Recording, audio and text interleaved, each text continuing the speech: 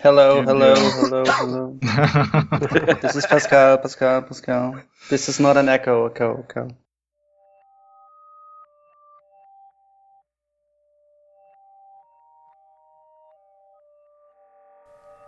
This episode is sponsored by Front End Masters. They have a terrific lineup of live courses you can attend either online or in person.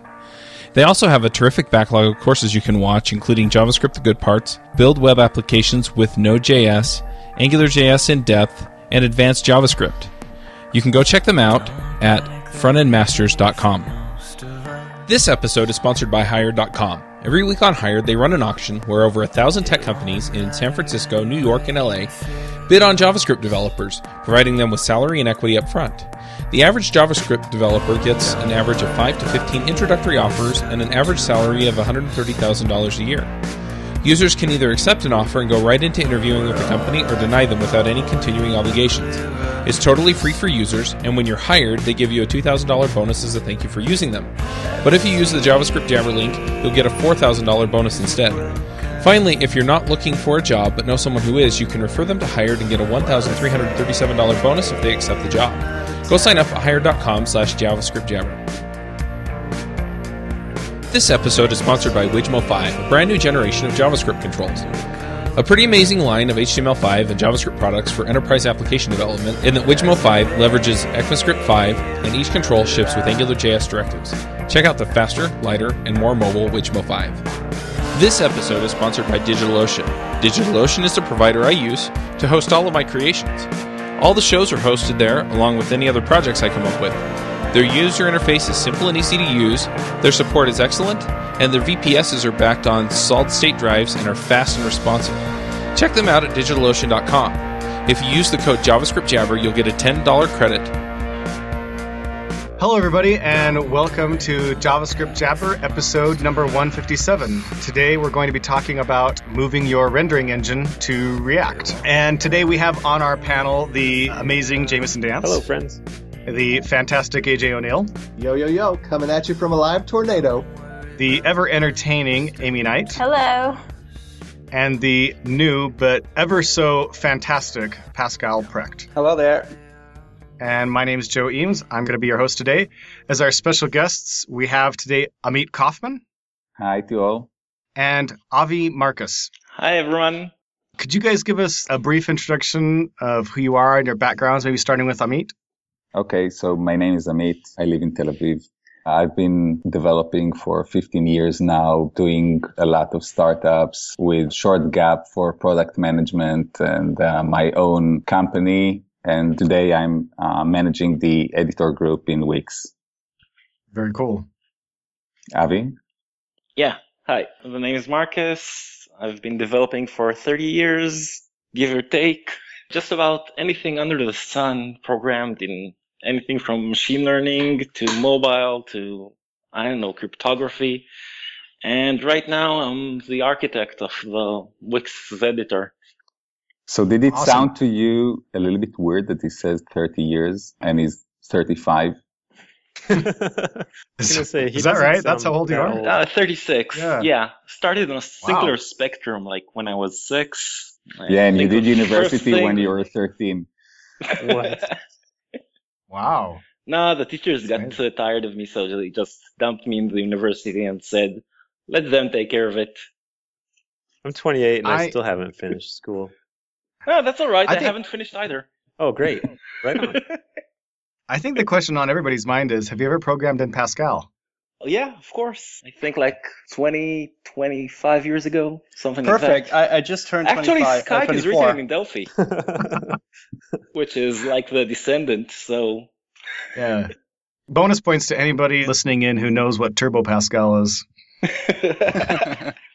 Pascal, that should be your new online handle, Turbo Pascal. It actually was for quite a while.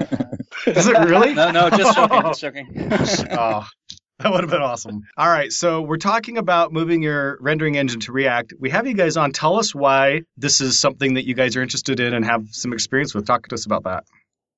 So maybe I should, give a little bit of background to explain, what we do and how we came to know React. So At Wix, we're doing a website builder, a WYSIWYG website builder. And basically we're doing, two products. One is you take the data and the site definition and you turn it into an actual website. And the other one is actually editing that. And it's all online. We just believe in JavaScript, no native stuff. And about a year ago, we had our product that worked for a couple of years, and we started noticing that it is becoming very clunky, and the performance got down, and it became too much code, and it was really hard to handle. So me and Avi, we started fantasizing about something different. And we've noticed that when we write our own components that work on web, they actually are very hard to write because you need to handle all the DOM manipulations all the time, and you need to care about the state, whether you're rendering for the first time or something changed, or you want to change the way it looks like, because we have a site and we can skin our components and stuff like that. And we started thinking about,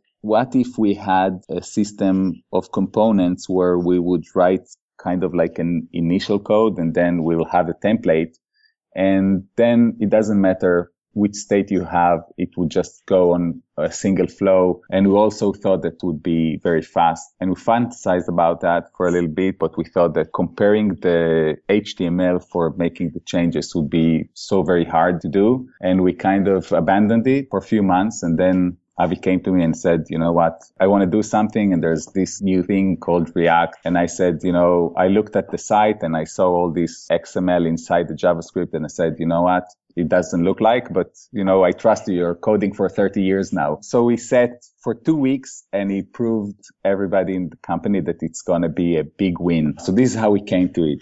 Once we came to it, we had the problem of taking all of our legacy code and like 60 million site definitions that we had that were all JSON. And we wanted to create something that would be compatible with what we had, but only would work faster and would be easier to maintain afterwards. And we just started and did all that with React. And we actually found that it's, exactly the thing that we hoped for. And we also found a lot of other stuff that we didn't think about. And, I think this is the thing that we came today to share a little bit. So I have a couple questions. Maybe you covered them already and I didn't pick up the answers, but why did you use vanilla JavaScript to build this out in the first place? Is it just because there weren't a lot of front-end frameworks around when you first started it, or? Oh, actually, the requirements of Wix are quite different from most websites. I mean, most websites know what's in the website when you build it. You're not surprised by anything that's going to be in there.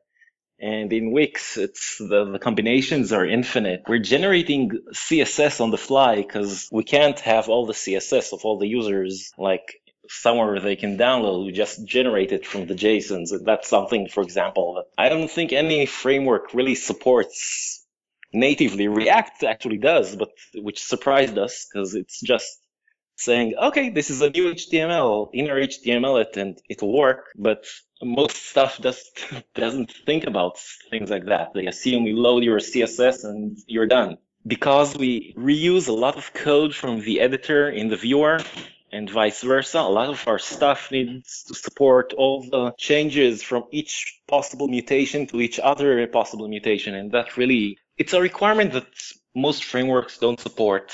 And at least they didn't when the project was started 2.5, 3 years ago, the original code base. A lot of times companies' histories go into the game, and at Wix, like 3 years ago, we moved from being the best Flash website builder, which today sounds like a joke, into HTML. And a lot of people, they wanted to have very object-oriented programming. So there was a lot of emphasis on doing object-oriented in JavaScript and good componentization. So everything that has to do with the component is inside. And Angular was just something, that people heard of. And, most of the debates were using jQuery or MooTools or stuff like that. So we're talking about, in JavaScript, it sounds like ancient history. We started with it. And, we're a team of like 40 developers. So it became huge very fast. And 2 years afterwards, it is a really challenging decision for a company to go and take the milking cow and rewrite it. It's usually what most companies do, just how they go to die. And it was a very bold decision to stop everything and do a complete rewrite of the thing which is in the core of the company and do it in a technology that was relatively new.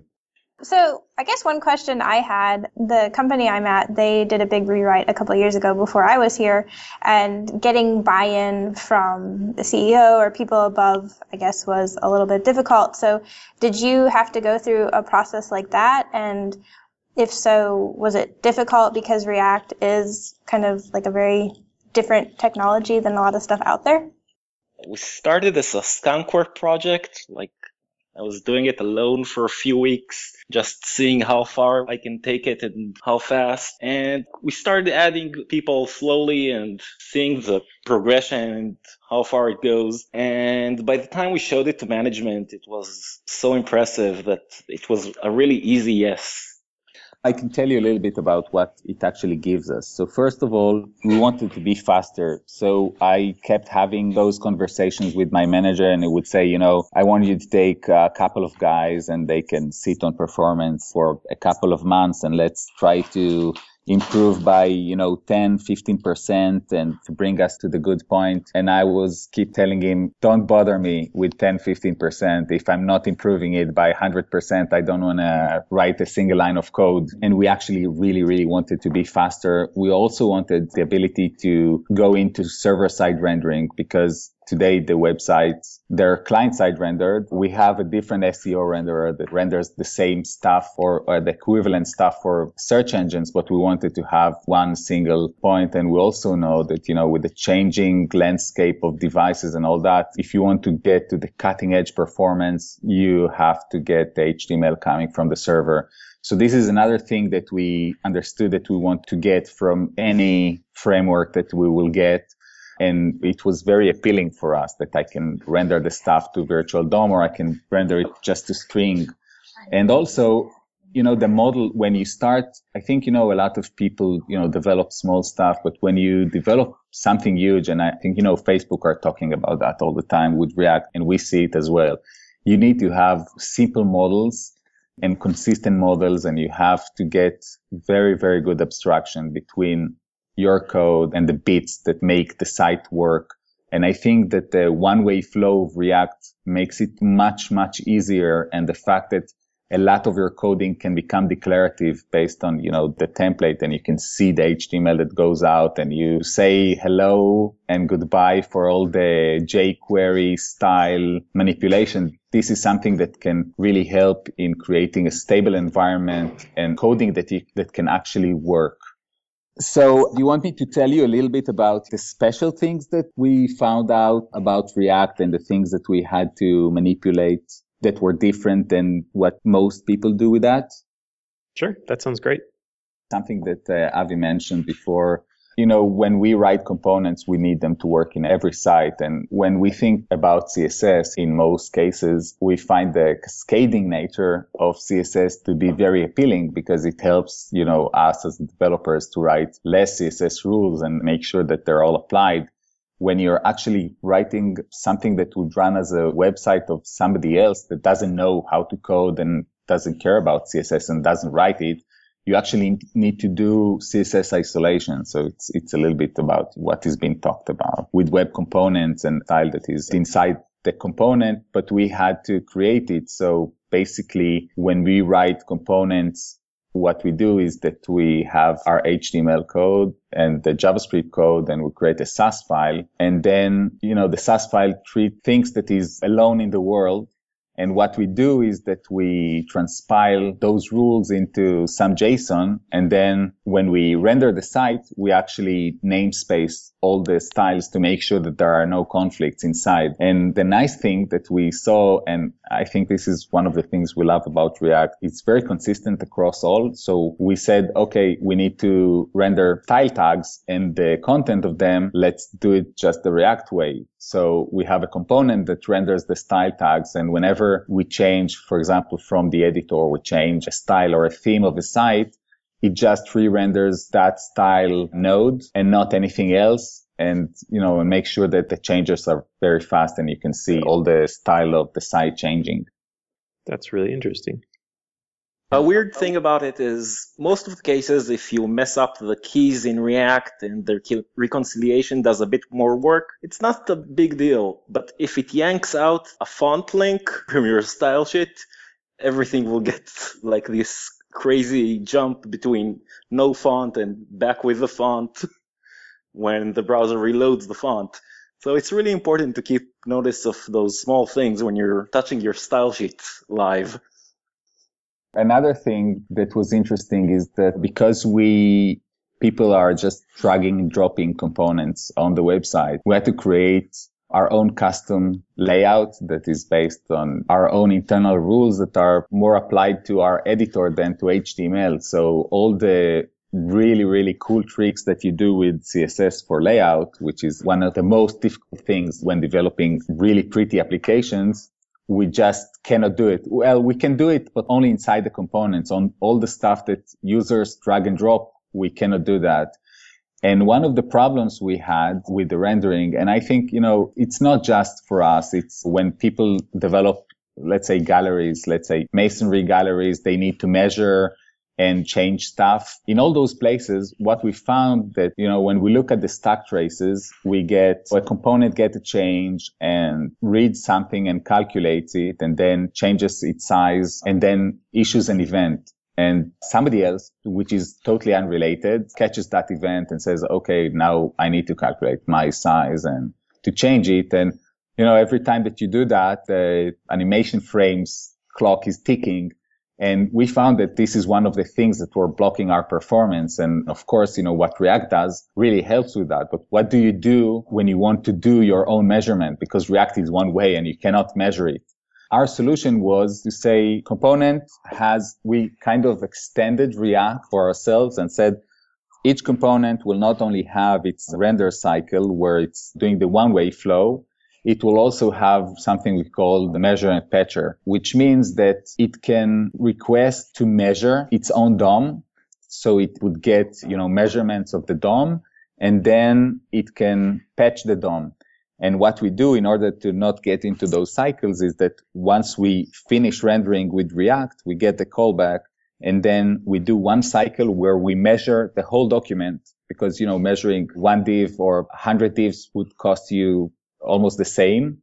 And, as long as you're not writing to the DOM. So we measure everything that any component asked.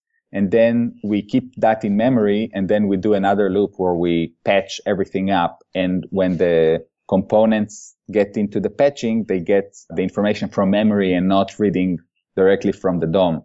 So a lot of places our cycle is get some event, set state, cause a rendering cycle, and then after that do a one pass of measure and then one pass of patching.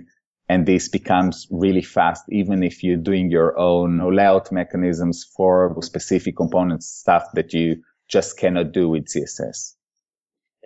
React has this component did mount or did update lifecycle hooks for doing things that are DOM based, because that's basically the first point in the lifecycle where you actually get a DOM node. And if you start adding random reads and writes into those, your performance degrades really fast. It's really important not to interleave your reads and writes. And that's what we basically did. It's just a global read pass and a global write pass. And it really helps keep the performance crisp. Is this measurement mode you're talking about, is that something that you're configuring on a component level that you can say, so this particular component should be in a kind of measurement mode, or how does it work then? Yeah, basically we have every component can say, I need this or I need that, and it executes the specific code for the specific component, but always in the life cycle of the single pass of reads and the single pass of writes. And, one of the other things that we did, and we thought we're going into server-side rendering and we cannot do those stages in the life cycle. And also when we do the server-side rendering, we want to have the web page showing as fast as possible. So we don't want to actually bring all the code that we would later need in order to have all the components live and working and, doing animations and all that other stuff. So we moved those measure and patching code outside to a specific, we split all our code into what we call packages, which is something also that we did that would enable us to split the loading. And we have all those in a single package so we can render server side and then bring a very, very lean part of the code that would only do the measure and patch, and only then bring all the other React code and the code for all our components and logic, and only then do the late binding of React into the DOM. So we can get the best perception of speed for a site and have it working, most of it working as fast as possible. I have a question on kind of a different level. We've talked a little bit about some of the unique things you're doing with kind of the internals of React. I think there are a lot of people listening that don't use React or don't know React. And I wondered if you had any more general lessons for people just building client-side applications or applications in general from this big rewrite, either from the vanilla JavaScript side or from switching to React. Why do people care about this if they don't use React is maybe another way to put that question.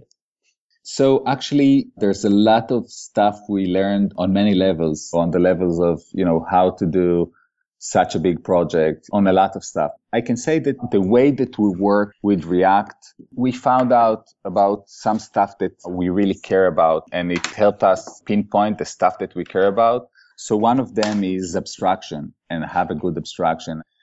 There are all kinds of frameworks and all kinds of code and libraries that you use. And we see that good abstraction is something really important. And I can say that good abstraction is somewhere where it's easy to do something. You get something from some framework or library, and it does what it needs to do. So it saves you a lot of time, but you don't need to really care about how it works. It should just work.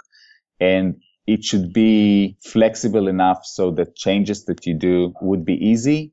But if you want to do something outside of the box, it wouldn't be hard. You wouldn't need to change the abstraction. And I think, working with React, we actually found that for the first time. So we've been coding and playing with all kinds of frameworks. And for example, like half the company works with Angular and they love it and we love it as well. But we found, for example, that the abstraction there is not as good as it is in React. So in order to really be able to use Angular well, you need to really understand it. And I remember we were reading a lot of the source code of Angular. And one of the things that surprised us when we started with React is that we could have used that without looking at the source code. And that was really important. So, getting the simplicity and getting to be able to use other stuff without caring about that is something important and really helps the team. So that's one thing. Another thing is that you need to know what you're doing. So make your code to be something that is very predictable and clear and that you understand about the flows. And I think, a lot of people out there working with JavaScript are using and abusing the event systems way, way too much. And the problem with event systems is that at the first moment, it looks like a really good idea because you write something and you just push an event out and you're done and you don't need to care about whoever is consuming that. But one of the things we saw is that when the applications start growing, you end up with stack traces that you just can't understand, and you don't understand why you see this and that on the same stack trace. And the reason is that some event was triggered. And when you try to tune that and to make good performance and less code, it just becomes impossible because you cannot trace the relations. And I think, the change in the model that we did was also really opened our eyes to that. One last thing that is not React related would be understand really well what you're planning to do. So in that project, it was changing code that was written by 40 people in 2 years, and we wanted to do it in 2 months. And we actually managed. And the reason why we managed to do that is that it was very clear that we're not going to add any features. We're going to take all the side definitions that we had with JSON, and we're going to keep it the same. And we want to have the output to be the same, not the same HTML, but it should look exactly the same. And this was something that really guided us and helped us complete that task on time, and we used all kinds of software to do image comparison. And this was really helping us, guiding us to know, are we there yet or not? How many of our sites, or the sample sites, they look the same? We encounter all kinds of funny stuff. Like we found out that there were bugs that we had in the system that we had for a long time and nobody actually understood their bug. And when you're rewriting, then you need to think, are you going to fix it and then break all the image comparison, or just do an extra effort to code the bug inside the system again, just so that it would look the same? But having a very clear goal once you're executing was also something that we learned from that, which is not React related. For me, it's functional programming, because the core concept in React is that your render function is functional. It's declarative. And you have state and props, and you generate the way you think the world should look like. And the more code you transform into functional, the easier it is to test your code and less bugs it has as it changes or you add features and stuff like that. Because it makes the code base interact less with other pieces of code. And that's really important when you're writing a big project. Yeah, I would agree with that. So I have a question about the events. So you were mentioning that a lot of people use events too much and that can cause weird results in your stack trace. So, but when we're talking about elements, as in pure elements, DOM elements, their APIs are just properties, methods, and events. So when you say that people should be careful with using events, what kind of advice do you have there? Like, is there anything else we can use, or is just using less events the better way? It's events that are logical. It's what we were talking about. Events that are DOM-based, you have to work with them. That's the world you live in. But the minute you start writing your internal code, your logic, in event-driven way, it becomes really hard to reason about. And you have all those small pieces of state all over your code base, where something remembers that this event fired and something remembers that that event fired. And that makes the bugs really nasty and the debugging really hard. So I'll give an example. Let's say you are building a e-commerce component, a cart component, and you say, I'm starting with that. And of course, I have the button that says checkout and I want to do or add something to the cart and you want to do something with it. So of course, you have to use click to get what the user captured, and it's fine. And at any given time, you have one event that is being triggered by the user. But then, in a lot of places, you would say, okay, so I wrote a component. I want it to work with other stuff. So that component can now understand that this event is being translated to a logical event and saying something that was added to the cart. Because maybe you have a different component, which is like cart widgets that says, on the top of your site, how many stuff you have in the cart. And you want that to be listening to the add cart or the product component. So the product component exposes the ability to register events. And then when it adds something to the cart, it triggers an event that says added to cart. And it's really easy to compose because other components, they can be, something that shows how many stuff you have in the cart, but it can also give notifications about some other stuff. You don't care about that. So they register to event. And when that event happens, they do something. And it's really easy to write. And we saw that a lot of people are writing client code like that. And this is what becomes tricky because then you click on something and you look at the stack trace and you see that something completely unrelated has changed due to that. And we find that having something which is controlled, I have an event, it goes all the way up, I change a state, and then everything that should be rendered again or changed just changes, and nobody cares about the state. Once they render, they just take what they have and they push the HTML out, and somebody else take care of, reconciliation, the DOM. It becomes a lot easier and a lot less states and different cases. You'd have only one case, which is going down and rendering according to the parameters that you get, which are the props and the state. Okay. Make sense? Yeah. Also, we tried to, this was a little bit before Facebook told about QueryQL and all that, but we did something similar in the rendering engine where some components would need an external information. So we store most of the information of the site in one place, but what if we want to get a dynamic list, or we want to read something from a store or a blog, or something that we would like to update the database on the site without updating the site? So some of our components would say, so before we would start rendering, we would go over the components and would ask them, does anybody have some data requirements? And then all the components that would have that would give the URLs and where they want their responses to be stored when we get them back. And we would sometimes delay the rendering of everything, or I don't know, 50 or 100 milliseconds, depends, on what we believe should happen, and should take, regularly to this information to come back. And then when we would get it back, we would just render and we would have all the information. But you want to have graceful degradation when the database is slow or there's some network problem or something like that. So we created something we call lazy components. And those are components that you put them in some place, and if they don't have the data or they didn't load their own code, it would just render an empty div or loading or something like that. When the data comes in, they would actually go and render. So you can get the classic client-side rendering where, you show some parts and some widgets or stuff like that are filled later.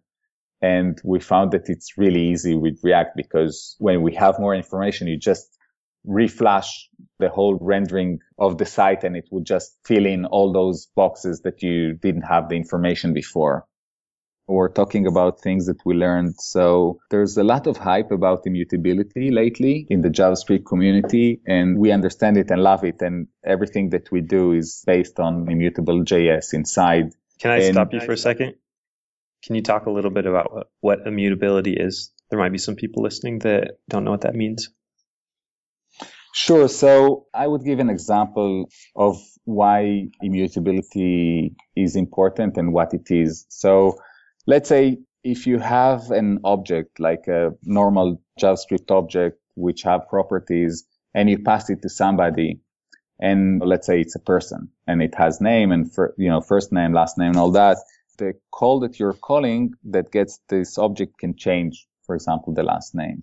And then when you get it back, it just changed under your feet. And we can see that there's places where we don't like that, and everybody has it. It's very common for everybody to think about string like that, because string in JavaScript is immutable, right? When you say, I want to get a substring, it doesn't change the string itself, but you get a new object.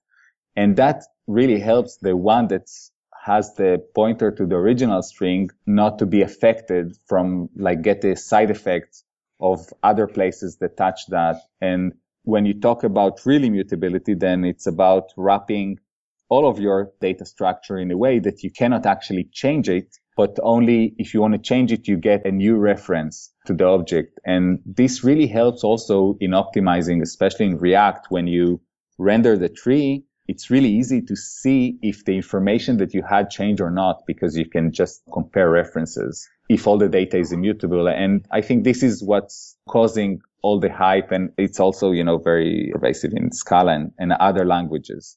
Does that make sense? Yeah, it does. So there are all kinds of emerging libraries about immutability. And the thing that we learned is that it's very good and it gives us all kinds of stuff. For example, it gives us the ability to do undo on changes. So, we have websites that people edit, and every time they edit, they change the definition of the site. And if we keep that definition of the site as an immutable object, we can just have all those objects that represent the different stages of editing, and we can jump to each one and just re-render the site, and it will just do undo and redo and stuff like that. But also we found that, with all the good parts, it also has impact on performance because everything is wrapped. And also it becomes a little bit harder to work with objects because there are wrappers around the object, so you cannot just go and change them. And, everybody that think about, using immutability should think that it can bring amazing benefits. But today there's a little bit of overhead to be working with that. So one question I have, I'm not horribly familiar with React, but I was curious if you guys were using Flux or something else. Like in general, just what is your approach for keeping the code maintainable? I think you mentioned there were like 40 people that had worked on it in the past. So with it being like a less opinionated framework library, whatever you want to call it, what is your approach for keeping things maintainable over time? One of the interesting things we did is we separated our code into packages. And the idea there is that every team has its packages, which are little chunks of code that they're responsible for. And so long as they keep their public APIs constant and stable, they can play with the internals as much as they want. And that really helps solidify the boundaries between the groups, between the teams, and it really helps reason about things. So are you using Flux or are you using something else? So I think Flux is an idea, right? The idea says that don't do minor changes in sub-tree of what you're presenting in your application, but instead take the events and the things that happen while the user interacting, take them all the way to the top, and then change the store, do everything that you need, and then change the state, and then re-render everything. And in that respect, this is exactly what we do with the rendering, because we keep the whole site as a JSON definition, which is kind of our store. And whenever something changes, we actually change the site definition and then re-render everything. So this is kind of the Flux way, and there are all kinds of libraries today that to formalize it, but we do believe in the concept, and we found it that it's very helpful. And of course, once you start doing it and you present a lot of DOM in your site and a lot of components, then you need to think about your performance again and think about how do you make parts of the code or parts of the components and the stuff that is not related to changes not being re-rendered. And if you don't do anything, React will just go over everything and then reconcile the VDOM. And all this process is really very fast. But when you have a lot of information, you can start to feel that. And that's where you kind of all the immutability and all that kicks in, because in React, you have in the component, you have life cycle events like, asking it. Yeah. And each component can look at the new properties that are injected in and say, do I like to render or not? And if you pass objects that are really easy to compare, that you can decide that you don't want to re-render it. So, in a way, you have two ways to optimize your performance with React. One of them is to say, I will just do everything and React will see what is changed and will change only that. And the second is, if you create a lot of DOM that would need to be compared and you don't want that to happen because, you got something that is really easy to compare on the data side, then just compare the data side instead and say, no, there's no change for me. Just skip me. And then the Flux works because everything that needs to be updated on the application is updated, and the things they don't care, they either skipped or just not being rendered to the DOM. Make sense? Yes. Also, I think for the ones that do know React or other frameworks, I think one of the nicest things is that in places like Angular, you get two-way binding. And this is something that is really easy and nice for developers. But in React, you get something that looks similar, but is not similar. So you're able to say, to give one method for each input and to say, I'm giving you the value for that input, but also giving you the callback for when something changes in the input. And when you get notified on the change, if you just do setting the state and just render again, it looks like you have two-way binding. But the nice thing about that is that you can have any method that would do that. So you can actually bind your model to stuff that is outside, like a Pojo. You can bind it to server, you can bind it to remote code and other stuff. So it gives you a lot of flexibility when binding your model to something. Awesome. I think we're about wrapped up. We've hit the time limit. Before we move into picks, Jameson, do we have any conference Oh my announcements? gosh, I'm so bad at this. Yeah, we do. Matt Zabriskie and I, my friend, and I are organizing a conference in Salt Lake City in August called React Rally. We are probably a couple weeks away from putting up the call for proposals and the schedule and ticket sales and all that stuff. But if you go to reactrally.com right now, you can give us your email address and we will either sell it to spammers or only send you information about the conference. One of those two. Yeah, you should come. It'll be really good. I think we should rename Salt Lake City to Cornflake City. Yeah, NGConf. There's a bunch of stuff going on there. So who made that awesome website, Jameson? It was the designer at the company I work for. His name is Gary Wilkerson, and he is pretty great. It's a pretty great design. Yeah, I really like it. He's got skills. All right, let's do picks. Jameson, since you've already got your mouth moving, how about you throw up some picks for us? I will just say them instead of throw them up, because that sounds gross. I have 3 picks. One is a blog post called Notes on Art and Fear. Someone who read this book about the creation of art, but they read it through the eyes of the developer. And it's probably a book I'll never read, I'll be honest. But the lessons that they pulled out of it are pretty interesting. There's a story about these 2 groups of people who created pots for a class, and one group was judged solely on the weight of the pots. So if they created 50 pounds of pots, they got an A. The other group only had to create 1 pot, and they were just graded based on the quality of it. And all of the group who just were judged on the quantity of their work produced better work than the people judged only on the quality of one piece. So there's some cool things in there. The other 2 picks are, one is an app called Papers. I started reading a bunch of academic papers again lately, and I haven't found a great way to synchronize them across devices and annotate them and tag them and stuff like that. And this is a pretty good one. It's kind of expensive, but it's the best one that I've tried so far. It only works on iOS and Apple devices, though. So if you don't have those, then don't use this. And the last one related is a paper I read recently. It's not a recent paper, though. It's the Amazon Dynamo paper. And it's just a great read if you are interested in distributed systems. It's kind of one of the foundational recent case studies on a big distributed database.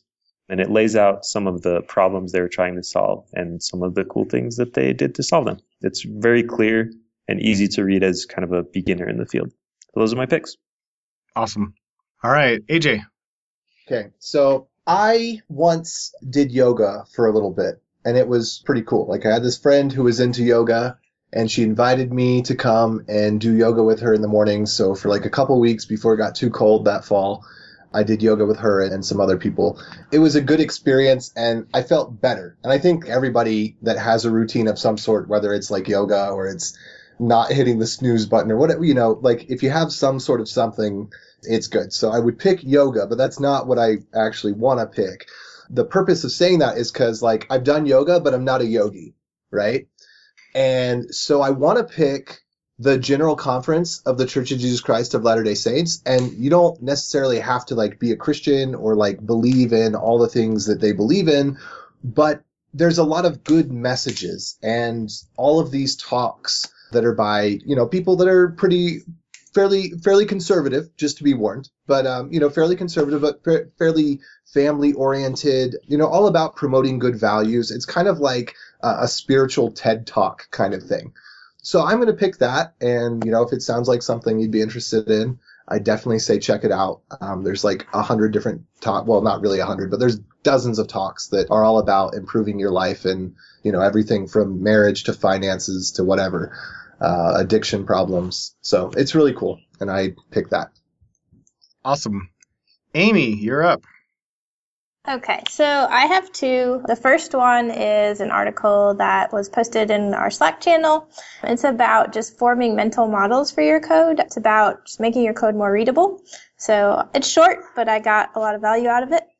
And then the second one, not code related, I have heard in the past on this show, and then I also listen to Ruby Rogues, people pick beer a lot. So this is not beer, but I'm going to pick a drink called kombucha. I don't know if anybody's ever heard of that, but I was afraid of that. Rotten carbonated mushrooms. No. Okay, so it's fermented tea, and so a lot of people turn their nose up, especially here. A lot of my friends or a lot of people programming, like, what in the world are you drinking? But I've actually had some people convert, so I thought it was worth mentioning. I think you should try kombucha. It will make you feel like $1 million. So those are my picks. Awesome. Pascal, how about you?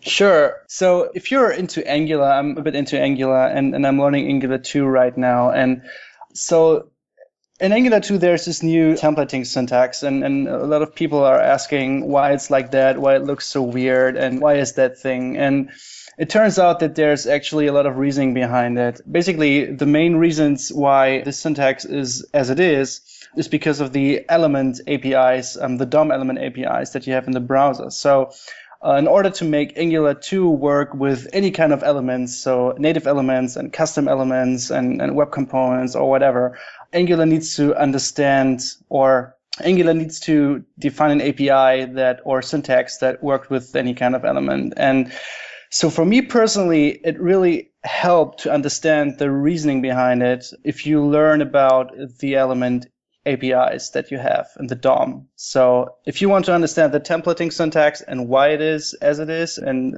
if you want to understand the reasoning behind it, go and learn the APIs of a DOM element, and also check out the design documents from the Angular 2 project. Awesome.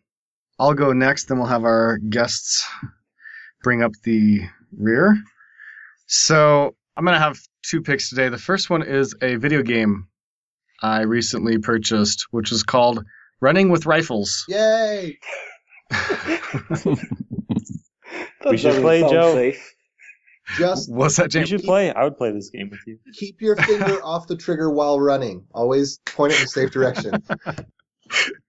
It's kind of a crazy, very cartoonish, top-down. It's one thing that I said it's a Call of Duty meets, not Sunset Overdrive. I can't remember the name of the other game, like some cartoony game.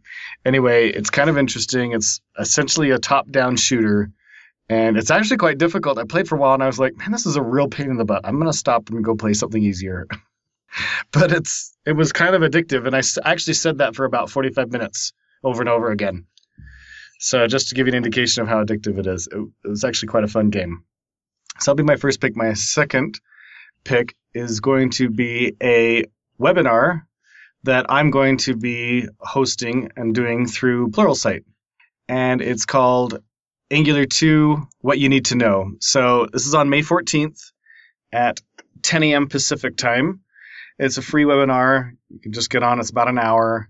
And I'm going to be going over Angular 2 and the state of it, where it's going, and how to learn it and play around with it today, and kind of the basics of it. And that's my final pick. Amit, how about you? So I recently saw Whiplash, you know that, but it's a movie about drumming, and it's actually amazing. It talks about creativity. I think it was really great. The second thing is a talk by Dan Ariely in TED about what makes us feel good about our work. And I think, everybody can see that. First, it's enjoyable, but also, it talks about what happens when you do things over and over again and they're not being published or being recognized. And it's really interesting thinking about management and about the stuff that we make our employees pass as we change from one project to the other. And the last one I didn't intend to do as a pick because it's a self-pick, but we didn't have the chance to talk about it. And I'm really passionate about it. We created an open source project called React Templates. And this is a project that helps you write templates in HTML with some very, very basic control flows like for and if that would be then transpiled into JavaScript code, very readable, that is pure React code. And it helps you write all the stuff that is unreusable components. So whenever you want to reuse, I don't know, you can do whatever you like, but let's say you want to write, something that's, have a lot of content and not a lot of logic, and you cannot reuse it in many places. You want to be closer to the HTML, and this small project really helps with that, and it's really nice. I'll post the link and everybody can play with it. That's it. Okay, my first pick will be Sprima, which is basically a node module that lets you transform your JavaScript code into JSON. And the thing is, the second you have your code as JSON, you can start playing with it. You can do refactoring using Lodash or reason about it and convert it to other stuff. So play with it. It's worth it. It will make you rethink JavaScript and maybe find a new way to do the horrible, boring stuff that we sometimes need to do. And my second pick will be Big Hero 6, which is just a fun movie I saw a few days ago. And it's a Disney cartoon, and just watch it. Awesome. That is a great movie. Were you watching it with your kids, or are you just watching it for fun because you like animated movies? No, I don't have any kids yet. Maybe in a week or two. But Oh, really? Week or two. What? hopefully He's not serious. an hour or two. Wow. So you're just flipping a coin or what? Yeah. I'm going to pick your soon-to-be-arrived child. Oh. That sounds awesome. That's cute. Yeah, congratulations. That's awesome. Thanks. All right. Well, thanks everybody for coming. We really appreciate Amit and Avi coming on and Pascal for stepping in last minute for us. And we'll see everybody next week. This episode is sponsored by Mad Glory. You've been building software for a long time, and sometimes it gets a little overwhelming. Work piles up, hiring sucks, and it's hard to get projects out the door. Check out Mad Glory. They're a small shop with experience shipping big products. They're smart, dedicated, will augment your team, and work as hard as you do. Find them online at madglory.com or on Twitter at madglory. Hosting and bandwidth provided by the Blue Box Group. Check them out at bluebox.net. Bandwidth for this segment is provided by CacheFly, the world's fastest CDN. Deliver your content fast with CacheFly. Visit CacheFly.com to learn more. Do you wish you could be part of the discussion on JavaScript Jabber? Do you have a burning question for one of our guests? Now you can join the action at our membership forum. You can sign up at javascriptjabber.com/jabber, and there you can join discussions with the regular panelists and our guests.